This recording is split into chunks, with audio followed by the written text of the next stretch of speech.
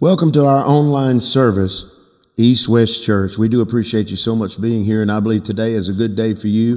This is going to be a mini service because we have a special guest at our church today, Dr. James Payne, and we're looking forward to that. But for those that are at home or in their office or on the road, we appreciate you watching this with my son Ariel. It's going to be a good time. We are not scripted it. This is impromptu. So if we make a mistake, hey, just go with it with us. But if you're watching this by Facebook, don't forget to share this video. I believe it will help someone else. And also, if you're on YouTube, share the channel. Share the channel. God is good. What would you like to say before we get started today? I'm just thankful to be here with everybody.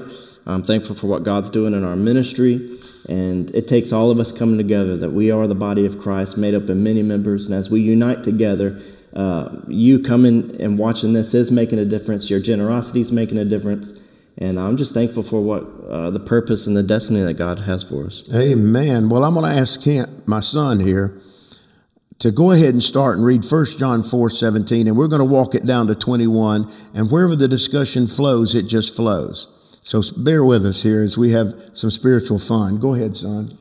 All right. Start with 1 John chapter 4, verse 17. It says this in the King James Version. Here is our love made perfect, that we may have boldness in the day of judgment, because as he is, so are we in this world. And understand the context. Most theologians agree that John the Beloved wrote this. Now, if John the Beloved, in fact, did write this, I believe he had the heart of Christ. I believe that he knew the nature of Christ. Here John the Beloved wrote the book of Revelations. So he was in tune with the Spirit. So when he says these words, I believe that he knew what Christ was thinking. Yeah, and correct me if I'm wrong, but wasn't John the Beloved, he was younger than most of the others. Right. And he spent a lot of time almost like a little brother to Jesus. He spent a lot of close time with him. Well, obviously the scripture records that he was close enough to him he could hear his heartbeat. He laid his head on his chest. He loved Jesus, and Jesus loved him. So I believe these verses carry more strength then. Herein is our love made perfect. He's referencing people worrying about standing in the judgment day, standing before Christ. And so when he says, herein is our love made perfect, that we may have boldness, you understand that we can enter into the throne of grace. We can enter into the throne of God. We can even stand at any judgment seat and feel complete if we understand the last few words of this verse. Because as he is, so are we in this world. Which means if we're like Jesus, we act like Jesus, we do the works of Christ, then when judgment comes, there'll be no problem. There'll be no punishment because we're acting like him. So that kind of love is what keeps us all together. Mm-hmm. What do you think of that? His love conquers all. His love did conquer all. God himself is love, and love came down and laid upon a cross for us. No one forced him to do it. And that love on a cross conquered all so that we could stand with boldness as we receive his love, receive him as Lord, so we can stand in victory and we can stand as conquerors because he has conquered all. Which takes away people that living in condemnation constantly. And it should take away our anxiety. Right. Because how can I be anxious of something if I already have the solution to something? That's what he's saying. Anxiety comes when I'm trying to find solution. Right. I'm trying to work my way through the maze. Right. But when I have the key master, when I have the door, who is Jesus, all things should be well. Well, that's the way I see this verse. He's giving them an admonition. He's saying, don't worry about it. If you act like Christ, you do the works of Christ, you have no problem. Now, let's go on into the next verse. Okay. Verse 18, 1 John chapter 4, 18. There is no fear in love, but perfect love casts out fear, because fear hath torment. He that feareth is not made perfect in love. And that's a two-edged sword here. When you understand what he's saying, do you want to add anything before I say anything to that? Yeah, real quick, I just want to come up to verse 15. which says, whoever confesses that Jesus is the Son of God, God dwells in him. Amen. And you in God. Amen. And so when we're talking about God is love, he's saying when you have confessed with your mouth and you believed in your heart, you've received me, you have actually entered into love. Absolutely. You've entered into love, and Jesus says, I and you and me. So you've entered into love, and love has entered into you. So there's no room for anything else but love. And then it continues on and says, and by this, we're being made perfect, Right. And so I just wanted to hit that real quick, because in verse 18, there says there's no fear in love. Because when you've entered into love with God, there's no room for anything else. You really could have put any word there, not just fear. There's no room for anything else but God, right, if you've truly entered into this covenant relationship with him. Man, do you understand how many people in right now living around us, how many of them are living in fear? I want you to think about that for a moment. They call themselves Christians, but they're living in fear. But love has a way of eradicating fear. So you're finding people that are anxious, they're depressed, they're so nervous. There's really no reason to move in fear if you've got faith, if you've got love, because it gives you hope. So that's where I'm coming from. When I read this verse, and I think it's powerful. In verse 15, what we just read, where he said, if you confess, you've entered into love with God. And then it says in the ESV on verse 17, and by this, by what? By you confessing, by you believing, by you entering into him. By this, love is perfecting us so that we will have confidence. And I think, too, today we need to pray at the end of this for people that are walking in a spirit of fear. Because there's people that are tormented out there right now. Maybe someone in your home. And to me, that can be washed away, eradicated through loving Jesus and letting his love abide in you. Amen? Yeah, and I want to say something. There's no fear in love. And if you remember about a month or a few weeks ago, I did a message at East West online, and both in the live service, where I ministered how Jesus called Lazarus forth. And at that moment, he said, Lazarus, come forth. Lazarus was alive in that very moment. And so you could say he was saved, as we are. When we confess with our mouth, we're saved in that moment when we receive Jesus. But what Lazarus had to do was, when he came out of the tomb, he had to take the death robes off. Amen. And so when we confess and believe that Jesus is the Son of God, and it says God dwelleth in him and he in God, we have to take off the old robes of death, and we have to put on the new robes of righteousness and love, and not be covered in these things.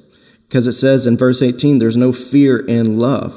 But Absolutely. perfect love is, we're being made perfect, and perfect love casts out fear. So it actually takes off the old. It enables you and empowers you to throw off what is no longer needed, so that your house is made clean, and ready to receive the fullness of love in your life. And when we're saying love, we're not just talking about an affectionate emotion.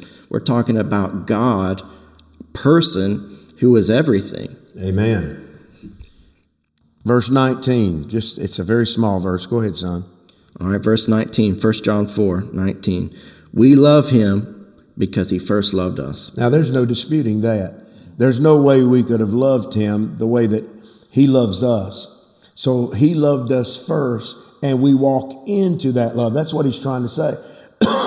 The love is already there. The door to love is there, which Jesus says, I'm the way, the truth, and the life. I'm the door. He said that I am the door. So when we walk through that door, we walk into his love.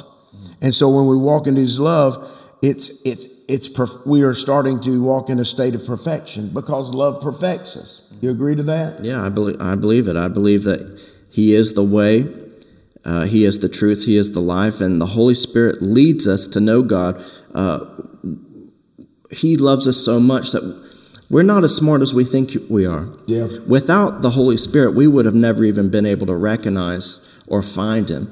But he loved us so much that he sent his Spirit to lead us into this relationship, to see him. Yeah, I mean, you can look around and you can see that the sun is beautiful, and you can see the trees, and in some form or fashion, you know there must be a creator that created this. But the Holy Spirit leads you into an intimate relationship with him because he loves you. He loves you so much, he leads you into that relationship. So, yeah, we love him because he first loved us. He gave us opportunity. Ain't that great? He's the one that reached out in love first, not us. So, I believe we've adequately covered that. How about verse 20? Do you want me to read it? Well, I can read it. If a man say, I love God, and hates his brother, he is a liar. Are you hearing this? If you say you love God and you hate your brother, you despise your brother, you loathe your brother, then he says you're a liar. For he that loves not his brother whom he has seen, how can he love God whom he has not seen? That's a potent verse. I hear a lot of people, even confessed Christians, well, I love everybody here, but there are some people that I can't forgive them. I just can't do it. I don't want to be in their presence. I don't want to see them. Actually, I loathe them. Well, if we're reading the scripture correctly, we're liars. We're not Christians. We're still mankind. We're still humankind. We still are filled with carnal emotions. So is that what you see in that verse? If we read 20, if a man say I love God and hates his brother, he is a liar. Because what we just keep coming around to, it says, whoever confesses that Jesus is the Son of God, God dwells in him. Well, if God dwells in you, you are no longer yourself, because God is now within you. You have a new nature. You've come back to that beginning nature that he created you in his image and his likeness. And so you are a liar, because how can you receive something and not become what you've received? That's good. And it should have changed our nature. Yeah. It should have. So you can say it all you want. That's why we say this a lot in our ministry. You say, confess with your mouth and believe in your heart. Because there's a lot of things you can say with your mouth. You know, Jesus said it, you can honor with your lips, but your heart's far from me. Right. And so we confess with our mouth and we receive him in our heart. There's a work there. There's a receiving there. There's a sowing of his word as a seed in our heart, which produces a fruit in our life. And so you really are a liar. You're saying with your mouth one thing, but there's no fruit of God in your life. Because he ends it with, how can he love God whom he hath not seen? In other words, if you can't love your brother, you look at him, how can you love God whom you've not seen? He's really questioning that. He's really putting it on the table about love. That's how strong love is. So that's good. You want to read the last verse? Sure. Verse 21. And this commandment have we from him, that he who loveth God love his brother also. I mean, how do you explain that away? They try to explain it away by saying, well, you don't know what Ariel did to me. You don't know what Bishop did to me. You don't know what Clay did to me. You understand that we don't have that right anymore. He's saying very clearly, we love God, we must love our brother also. Because if we cannot love our brother, which is supposedly when you call them brother, they have Christ too. So if you cannot love the Christ in him, then how can you really love God whom you've not seen? I mean, it's very difficult there. We have to understand that everybody has, if you've accepted Christ, as you read earlier, then he comes and lives in them, so that I can't just look at Ariel in the flesh. I have to see Ariel after the Spirit and know that he's truly hungering to do what Christ would have him do. Yeah. Yeah, because if we've entered into that relationship with God and God is in us and we have the nature of God at work in us, then we have to be like God. And one thing that God does is he sees us as we are, as he created us. He doesn't see us in our current moment. He sees us who the potential. He sees who he actually, the true Alan. Right. You know? And so we have to do that too for our brother. And how do we see them grow into all that God has for them? We love them into it. And people have made love such a small word. They've made love such a thing like, just giving someone a hug. But love is is so much more. If God is love, then God has to be everything. If God is love, then the I am is love. That's right. Which is everything. So if you preach the message of I am this, I am this, I am this, then I am, the love is I am. Because God is that, And I think, I'm not misquoting this, but isn't faith doesn't even operate without love? I mean, somehow love has got to be present, or there's no faith, because you're actually denying that there is a brotherhood. If you hate your brother, you're actually hating the God in him. Well, how can we have faith but by the word? For faith comes by hearing, and hearing the word of God. Right. Jesus is the word, and Jesus is God. God is love. So how can we have faith without love? You have to have it. It's all there, and I've had this conversation a lot with people recently, but we say we're Christians but we're not Christ-like. We say we love God, but it reveals it here. But do we love our brother? We're quick to cut off our brother. We're quick to cut off our friends. And we're quick to cut off people that we deem unnecessary or unfit or not good. Even someone that's been a great lover of God and done great and mighty things for his kingdom, one mistake and we're quick to cut them off and say you're good for nothing. But that's not the message of Jesus. It's not love. What they did was wrong? Sure it was. Sure. But are we to cut them off, cut the branch off and throw them in the fire? Or are we by love to equip them and enable them to heal? To be healed and whole, and to walk in the nature of God. That's what Jesus would do. Jesus wouldn't just completely destroy every person. Matter of fact, right, Bishop, didn't the apostles say, shouldn't we just call fire down from heaven and take care of this? And Jesus said, you don't know what spirit you're of right now. So that's obviously not the heart of God in every situation. Right. God's not quick just to destroy. God sent his son that we would have an opportunity for life. Mm-hmm. And that opportunity is always available, right? It's not just available once. If I make a mistake, the opportunity is still available for me now. And true. So if we're Christ-like and we're connected to his body as his body made up of many members, then our goal is to show forth his nature. And his nature is to lift up those that are hurting. Right. Even if what they've done is wrong, we don't accept what they've done. But we can't condemn everybody every time we see them. And dwell in it. We live in it. You can't live in that unforgiving state of life. You can't do that. You have to, because if you do something wrong, what do you want? You want forgiveness. Yeah, as a child, and the Bible refers to us as going through a process, and we start off as children, and it says we have to grow up in our salvation. But as children, if they ate wrong, you don't kick them out of your house. You don't stone them. You don't kill them. You don't say, "Child, you're good for nothing because you don't know how to put a spoon in your mouth." You get by that child, and you help the child learn to eat. Right. You learn.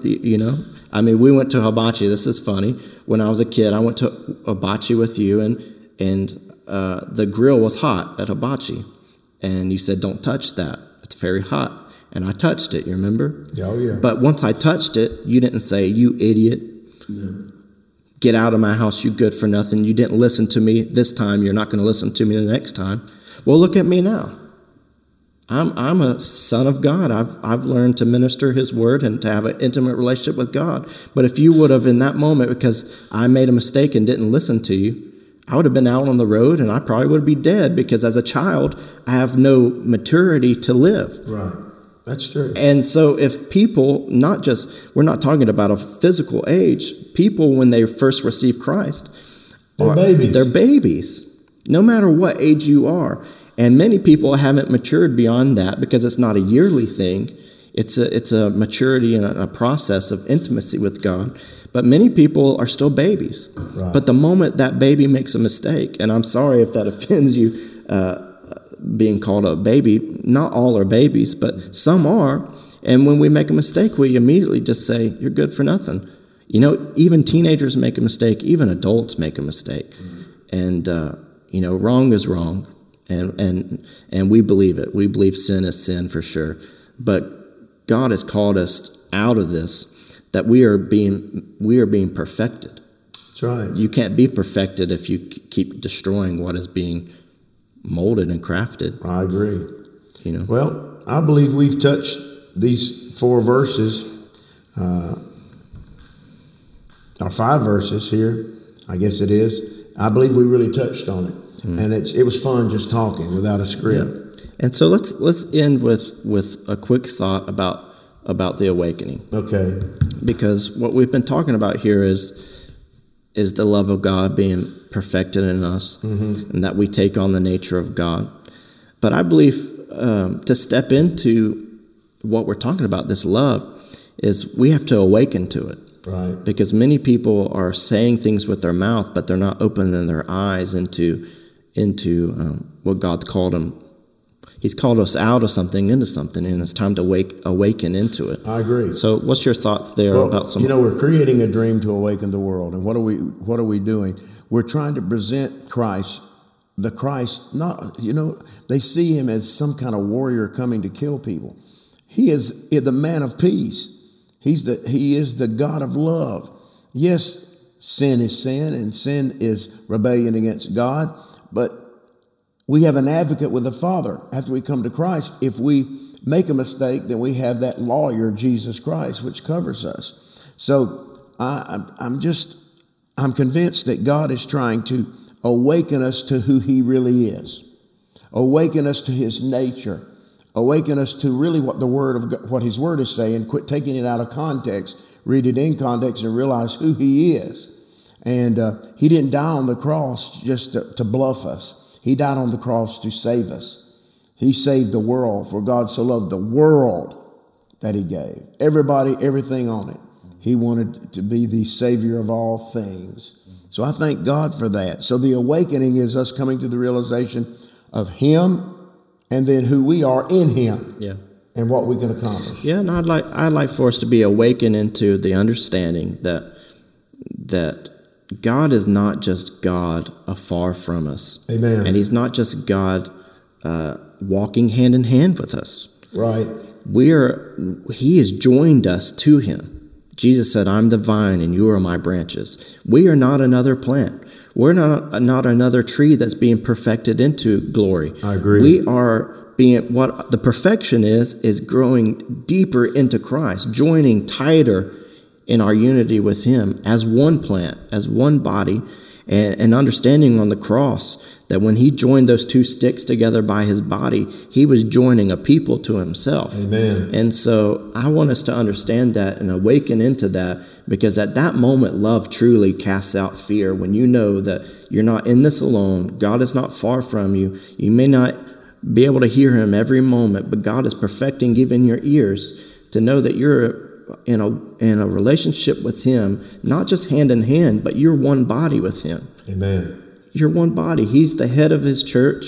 He is the tree of life. He is the vine, and you are his branches. Stop thinking in your perception and your ideas that we're separate from him, needing him to constantly come down or constantly be poured out. And I'm not talking about Jesus's return. I'm not talking about that. I'm talking about continually coming into a service and expecting, needing more outpouring or more, Jesus, just give me this, pour it out. But if I understand that I'm one in him, it's not a pouring out from me. It's a nutrient flowing through the vine, through the branch, right, as one plant. I agree. And the roots of God are supplying the branches. Right. It's not me separate trying to receive from him. I'm a part of him, and his blood and his nature and his everything should flow through me if I can grasp that. Yep, you're right. And that's something that I believe that it's a waking up. And you have to. On a daily basis, you have to walk into different dimensions of being awake. Yeah.